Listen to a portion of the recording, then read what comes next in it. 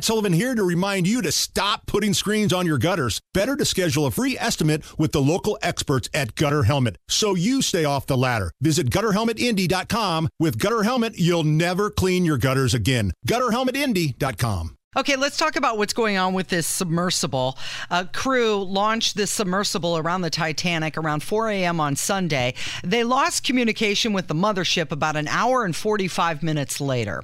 And this, according to Ocean Gate's website, they say the sub could last up to 96 hours underwater, 5 people in that submersible consuming the oxygen.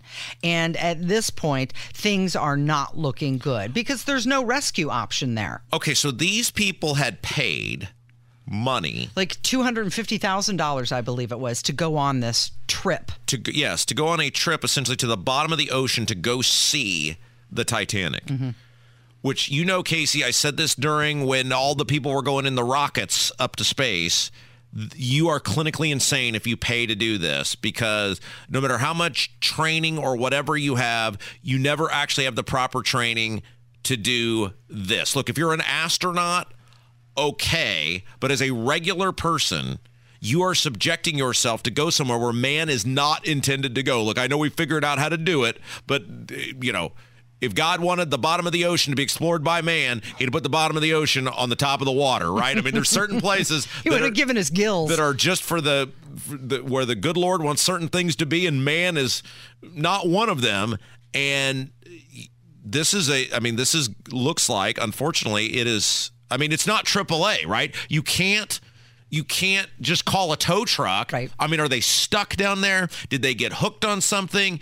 You know, did the thing fall apart? Nobody knows. And, you know, what a horrific, I mean, to even think about it just makes me want to breathe. Yeah. I mean, can you imagine?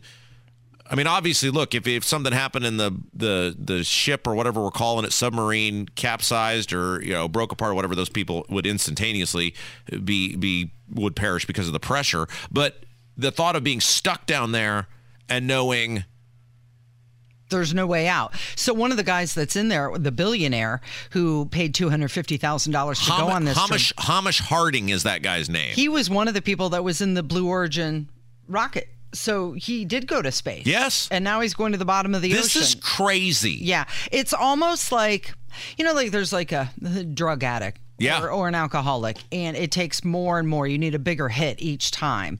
And this guy clearly is some sort of an adrenaline junkie and has the money to do it. So it's got to be a bigger exploration each time to get him to that level. Yeah, and I get that there would be. Yes, absolutely. If the Titanic is whatever, brought up to the surface. Now, again, I think many people feel that it should forever just stay where it is. It is a monument or a graveyard. Grave to the people who perished there. Mm-hmm. But obviously it would be the world's biggest tourist attraction, right? If the Titanic were to come up and people would go see it. And this guy clearly had the wealth to be able to go down there and do things that other people couldn't do. But now look at the position you're in. Mm-hmm. What's the fascination there? Why do you have to go and see that? I think it's because other people can't do it. I think it's more, what is this experience like? It's like you getting to be on this radio show with me. You have an experience that no one else does. Lucky me. Well, that's true. Pray for these people. We need something great to happen because that does not look good. Yeah. It's Kendall and Casey on 93 WIBC 955. Good morning.